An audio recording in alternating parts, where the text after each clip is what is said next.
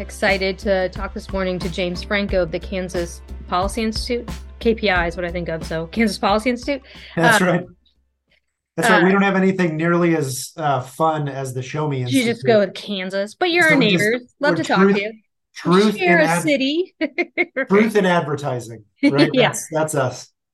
Yeah, so you guys probably have a lot of similar experiences to Missouri. We think a lot about our neighbors like Kansas and Oklahoma and Arkansas, Iowa. Anyway, I always actually use you guys as an example of a state that's doing more to give parents choices than Missouri is.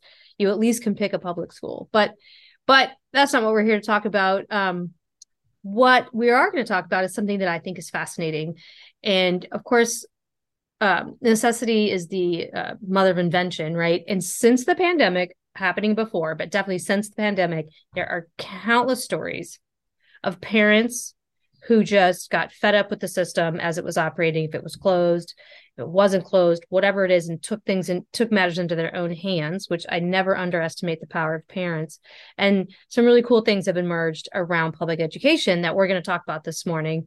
And I know you guys have an event coming up that I want to hear more about, but your I'll just give a little spoiler ahead of time. Your keynote speaker, Carrie McDonald, is a really fascinating person who has her own podcast on this issue of how parents are creating their own schools. And I heard her talk recently, and she said that she's recording two a week because she thought that would sort of cover how many of these are happening. And she has like a wait list, hundreds of schools long, because it's happening way more than she thought. So that's definitely an opportunity to learn more. But tell me a little bit about this event you guys are having and why you think it's important for Kansans to and Missourians to know more about this like kind of new thing that's happening in public education.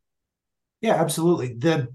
I mean, for our sake, I mean, we're similar to Show Me, right? We spend a lot of our time in Topeka or Jeff City, as it were, talking about educating lawmakers on student focused, education reforms, be it choice or accountability, otherwise, transparency stuff, as well as, tax and regulatory policy and all that fun stuff too. But this event on September 23rd in Overland Park, which is just kind of on the suburban side of the Kansas City metro, west of state line, is not policy focused per se, so much as it is trying to like highlight some of the micro and hybrid schools that, like you just said, have maybe not sprung up, but have emerged or kind of been brought into new focus since the pandemic itself. It's one of those things that on one hand, it's probably always been going on, right? But it is, just as you said, the pandemic stepped on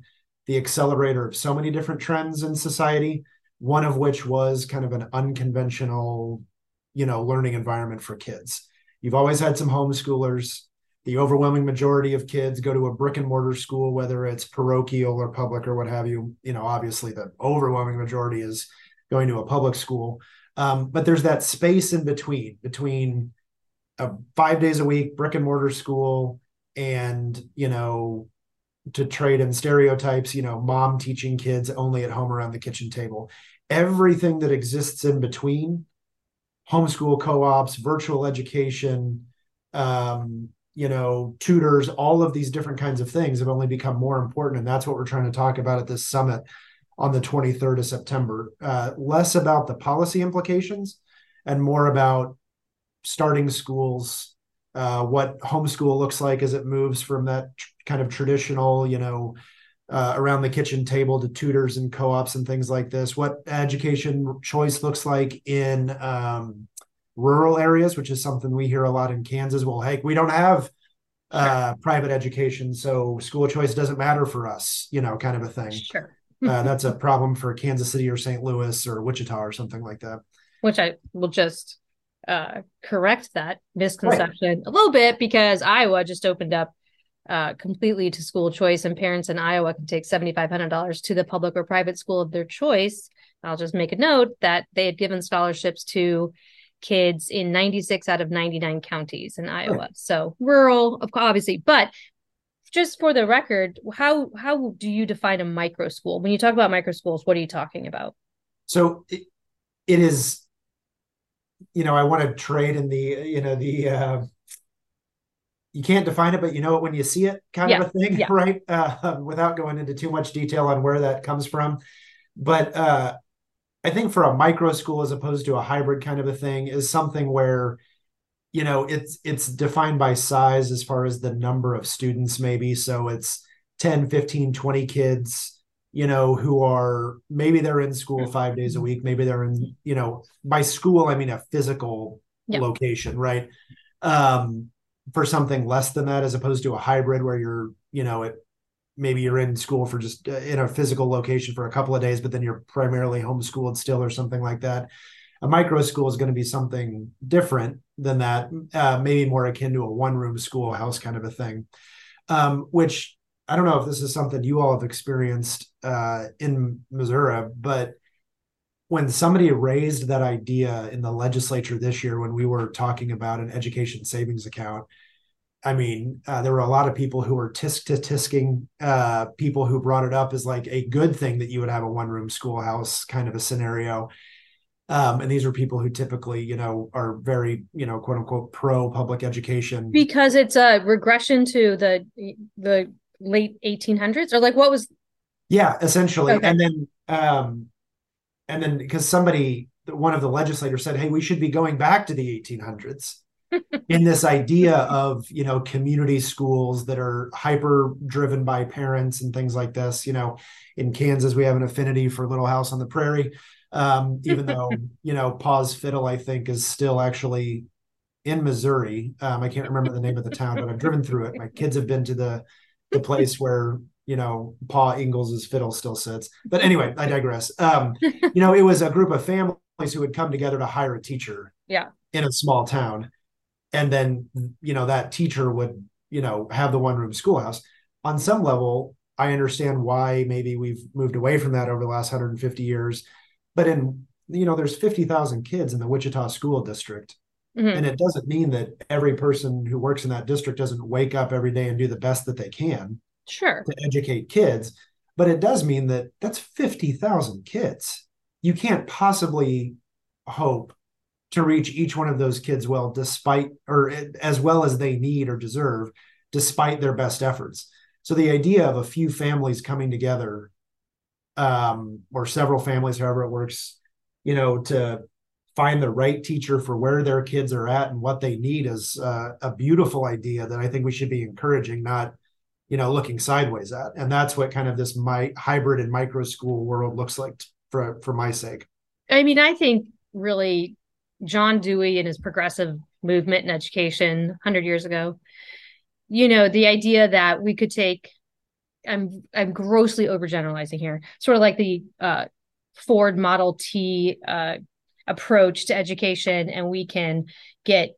They did want to like get rid of the one room schoolhouses, bring kids onto bigger campuses. You could offer more classes, and then set up this idea that we take as a given, which is you divide kids by age, you put 20 to 30 in a room, you have a chalkboard at the front, you have one teacher, you have teachers teaching subjects, and the teachers has to teach all the kids of that who are 8, regardless of how they come in, with what skills they come in with. If you're 8, you get that one teacher. And that was a maybe an idea that fit in the 30s, 40s, and 50s, and people really gravitated. And we went from 100,000 school districts to, today we have 13,000, something like that. And so we got this grand kind of consolidation. And it's interesting that now people kind of want to break it up. And I say the pandemic because I've heard parents speak, like a mom in a high rise in Queens who just took it upon herself and started bringing in kids from other families, and the parents got together and kind of decided on the curriculum, and the kids had to take the freight elevator up to do it. And like whatever obstacle she met, she's like, I'm going to get over that obstacle because I want to do this. I don't want my kids sitting at home on a computer Yeah. virtually learning. And so they got tents for the kids. People have turned their barns into schools. I mean, like this is like Carrie McDonald's podcast. There's a million examples that have grown up out there because people are like, I'm not going to accept what this one thing is I've been given. And if I have to make my own, I'll make my own. And I think it's great because now we've got, a million ideas around how to educate kids instead of this one model that we try to Mm-hmm. shove every kid into. No, that's exactly right. I couldn't put it better myself. I mean, I think it's great too that you're bringing in somebody who I mean, I think Carrie's like the expert or knows as much about microschooling as anyone. We did do a podcast with Don Stoifer, who he and his wife have a microschooling institute in Nevada.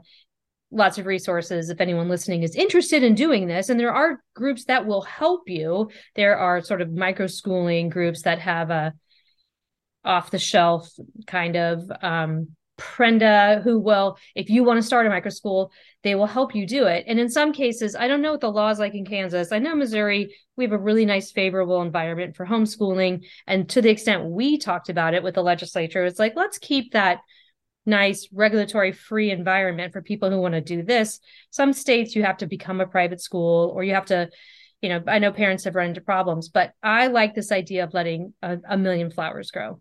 No, that is exactly right. Now, do you And have a lot in Kansas that you know? Do you have say a that lot of again. do you have a lot of parents starting micro schools in Yeah, Kansas? we do. There's a group. Carrie came to Wichita last fall, and then she came and did another workshop in March with a group of schools. It's called the WISE is the acronym. It's the Wichita Independent Schools and Educators Group, and it's a collective of micro school and homeschool hybrid types, and it's everything from faith-based education to secular education to a school that started out with the idea of being a micro school and now they have 150 kids. Uh-huh. There's one school in particular that focuses on neurologically diverse or special needs kids. So I mean, it lays bare the idea that one, it's only this faith-based thing, let alone special ed kids can't get the services that they need anywhere but in a public school. Right. And it is a testament to kind of the ingenuity and the beauty of families when they feel empowered to take on the education for their own kiddos. It really is. It's heartening, and it Yeah. is a belief in individuals, rather than just saying, "Hey, there's something else that's going to take care of this problem for us." Right. Or not even a problem, but who's going to go about educating our kids? And I don't have this statistic in front of me. Maybe you've got it, but I've heard, that even before compulsory attendance laws, something like 95% of kids were still in some kind of an educational environment.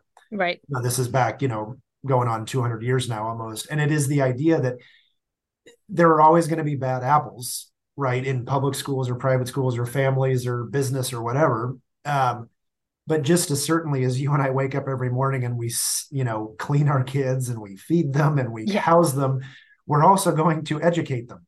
Right. And it's just as fundamental as anything else. That education may look different based on who or when or where you are, but people are going to educate their kids. They just need to be trusted to do so. Yeah. And for a long time, it was that zip code directed thing. And I think for lots of different reasons, long predating the pandemic, you've seen where maybe that zip code directed idea is not sufficient. Now, don't you guys have a new law that went in either this year about open enrollment, public school open enrollment? It went in, so it passed in the 2022 legislative session. It does not take effect until essentially this time next year, Okay. in the advance of the 24-25 school year. And it's still up to the quote unquote receiving district or the receiving buildings to define capacity. Right. But it is much broader than what it was previously, where it was harder for a family to move across, boundary lines. And, I grew up in the Kansas City area. I'm sure it is the same in parts of St. Louis or other places. There's a reason home prices are what they are in certain, That's right. residential areas. And you're essentially paying maybe not private, you're essentially paying tuition Right. In your in the house form price. of home values Mhm. and property taxes to be able to send your kids to one of these leafy suburban schools. And there's a reason people want to move there, but not everybody can afford to. Yeah. And also on the Missouri side, open enrollment, you might want to move districts for a number of reasons, but independence is going to a 4-day school week. And I can imagine well, what we found with the 4-day school week is some parents love it. I mean, we Yeah. have survey after survey. Parents want their kids home 1 or 2 days a week.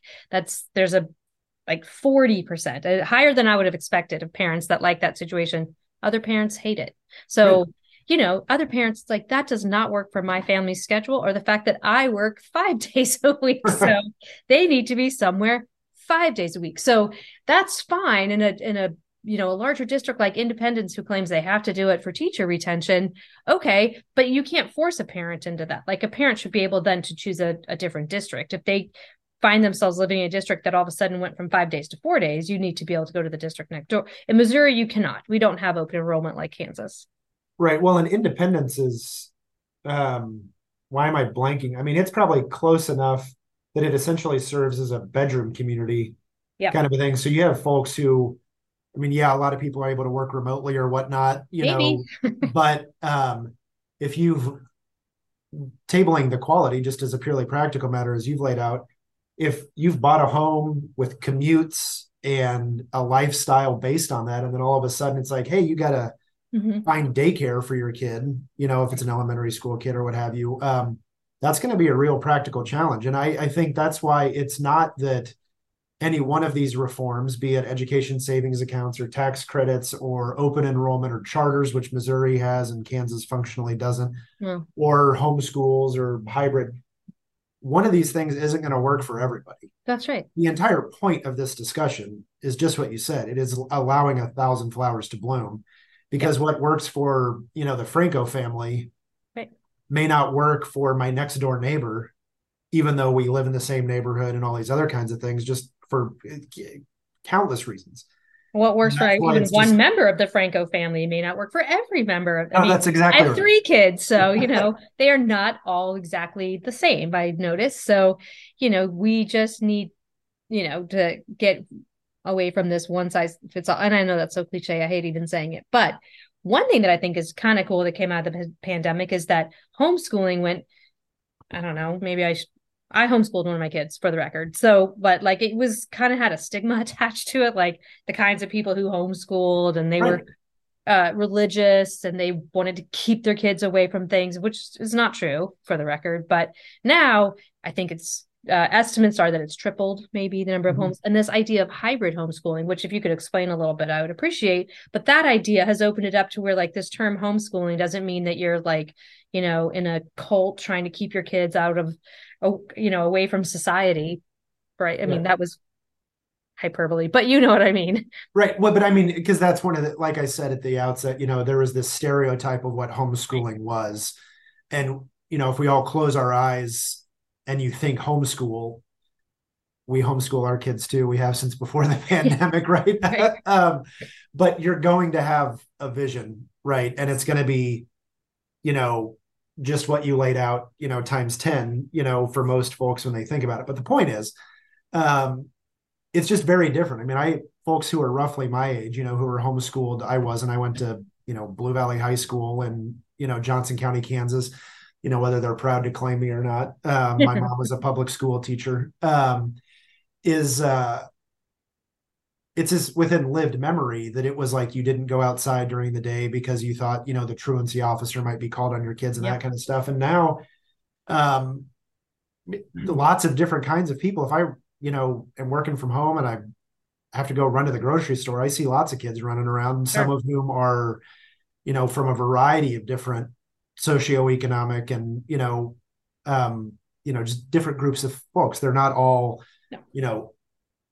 Again, to trade in stereotypes, overly pious, white Wait. families. It's, Wait. Yeah. There's been a it's, major rise in the number of Black families homeschooling, which right, right. fantastic. I mean, we have a lady who's coming to this conference on the 23rd with us, Denise Perdue, who's an African American who homeschooled her kiddos and now offers homeschool services to folks in around the country, really. But she's based out of Kentucky.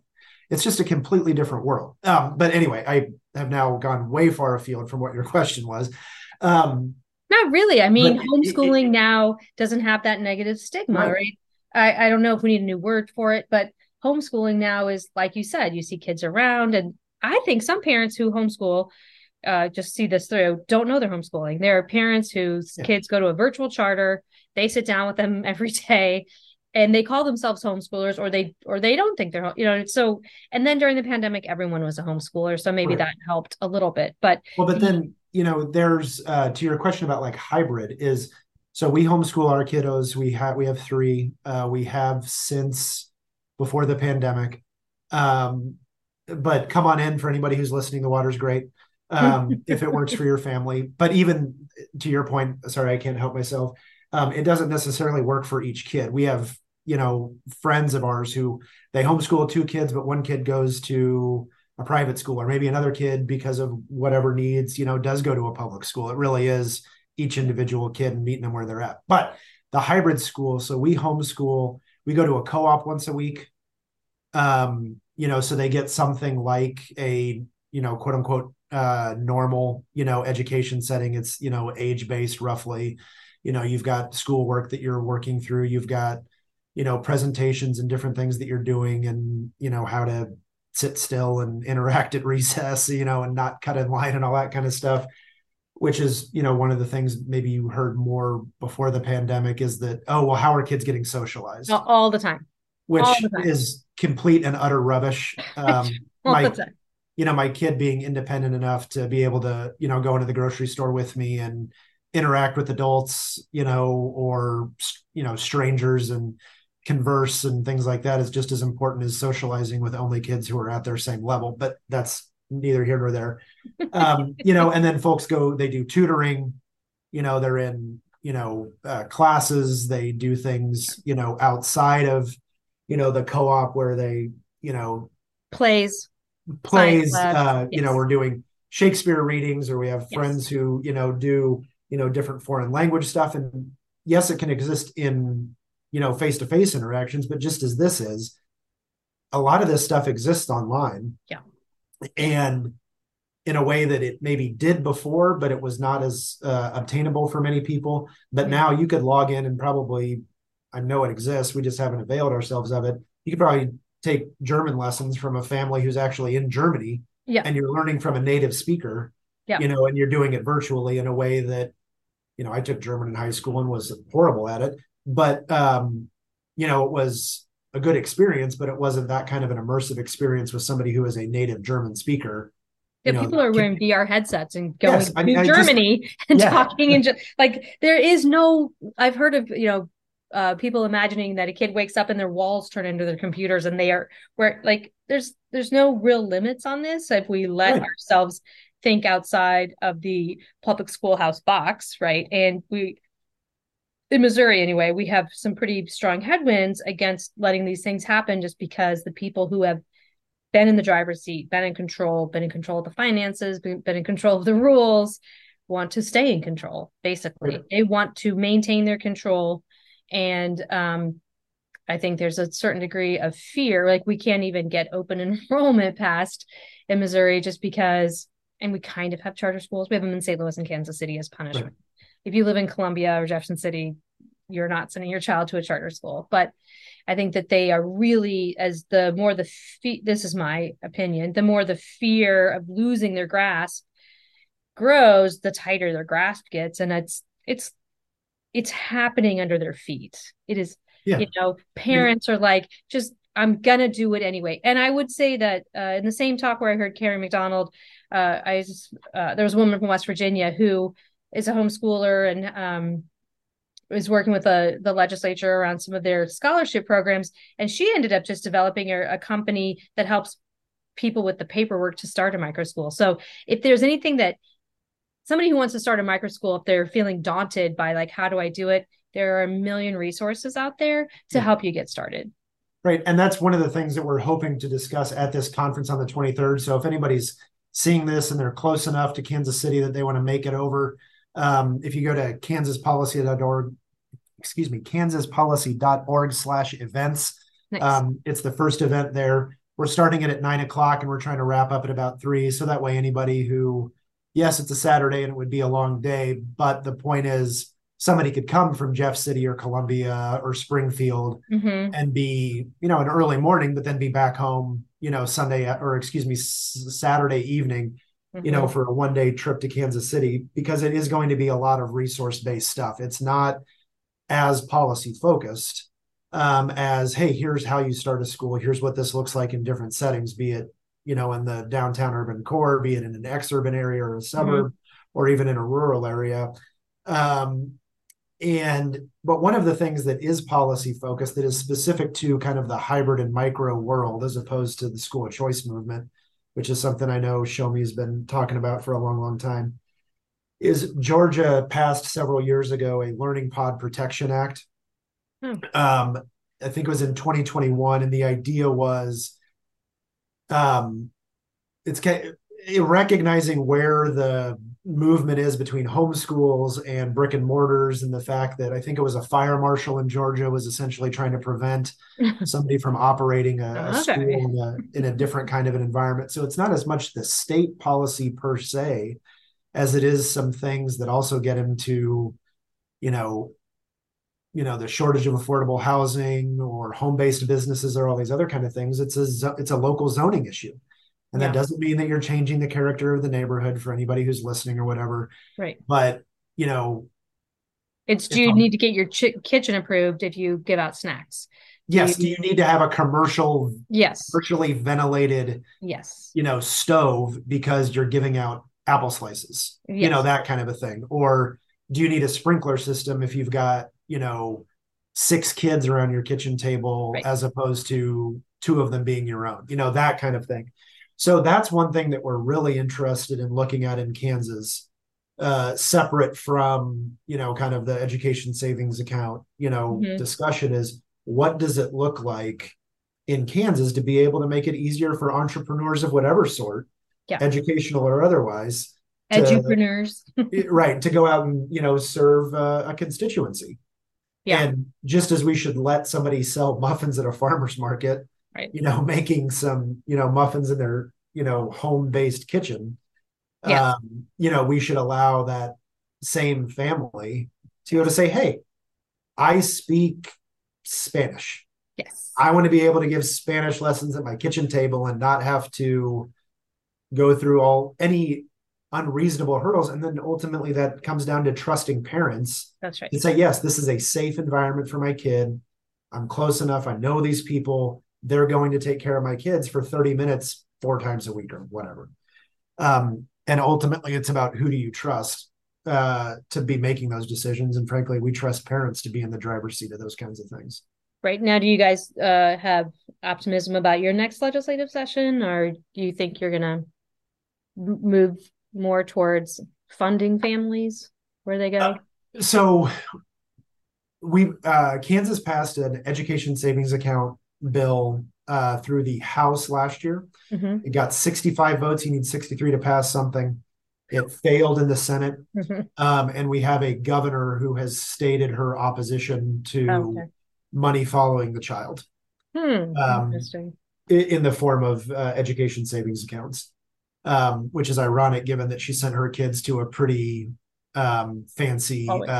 private school in Topeka. But moving past that, And um, government leadership is important. Let's put it that way.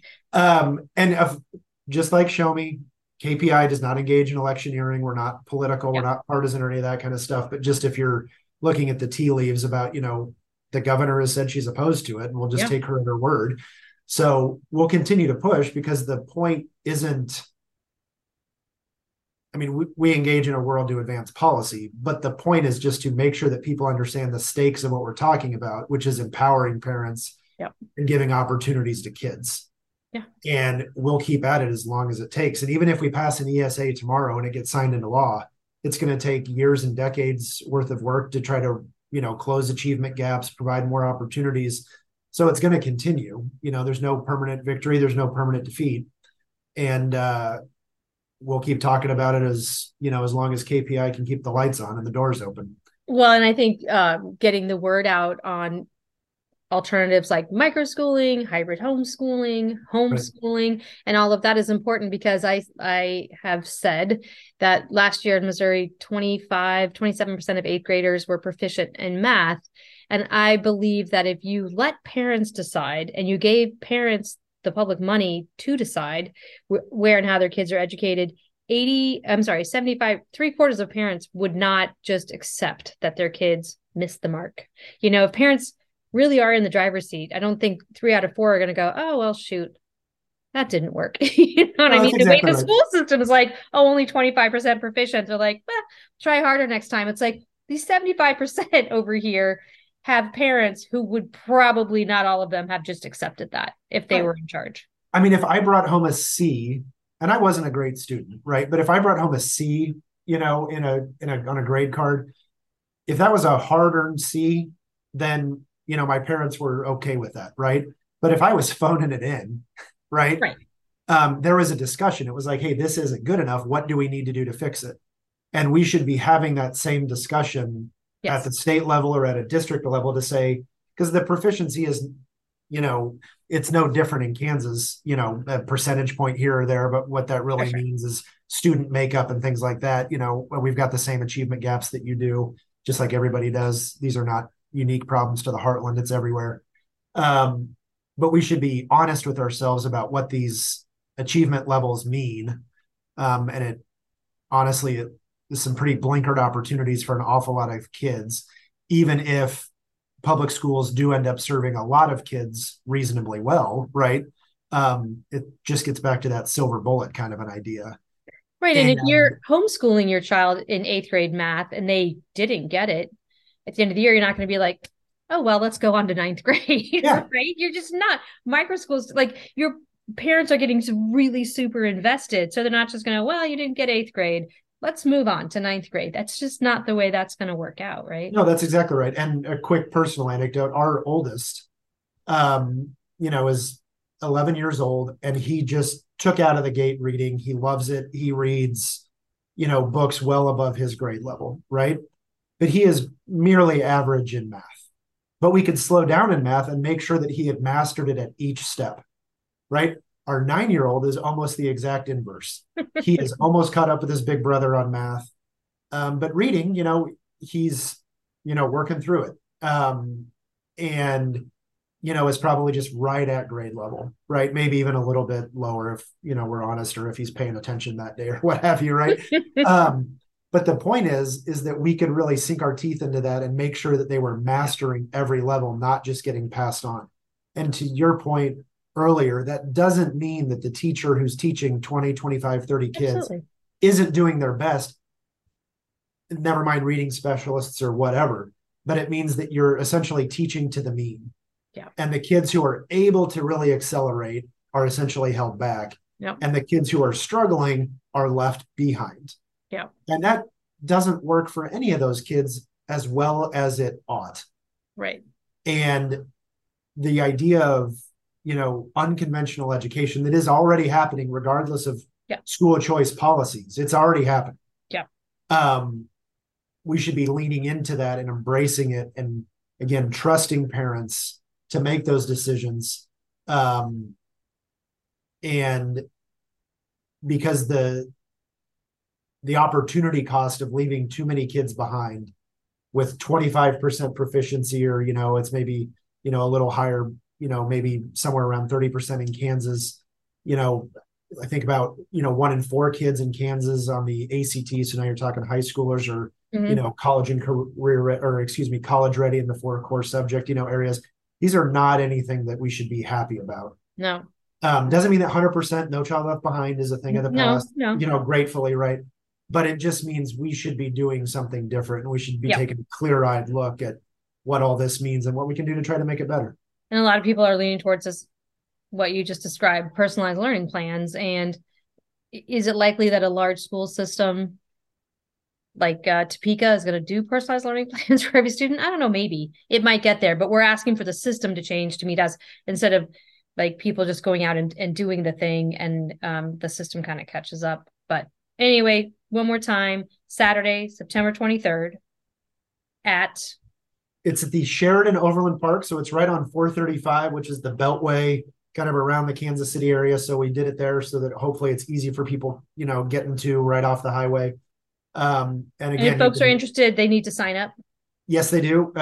Register at kansaspolicy.org/events. And we're at all the usual online watering holes. If you find us on Facebook or Twitter or any of the other things that I don't use, but we have very capable people who do here at KPI.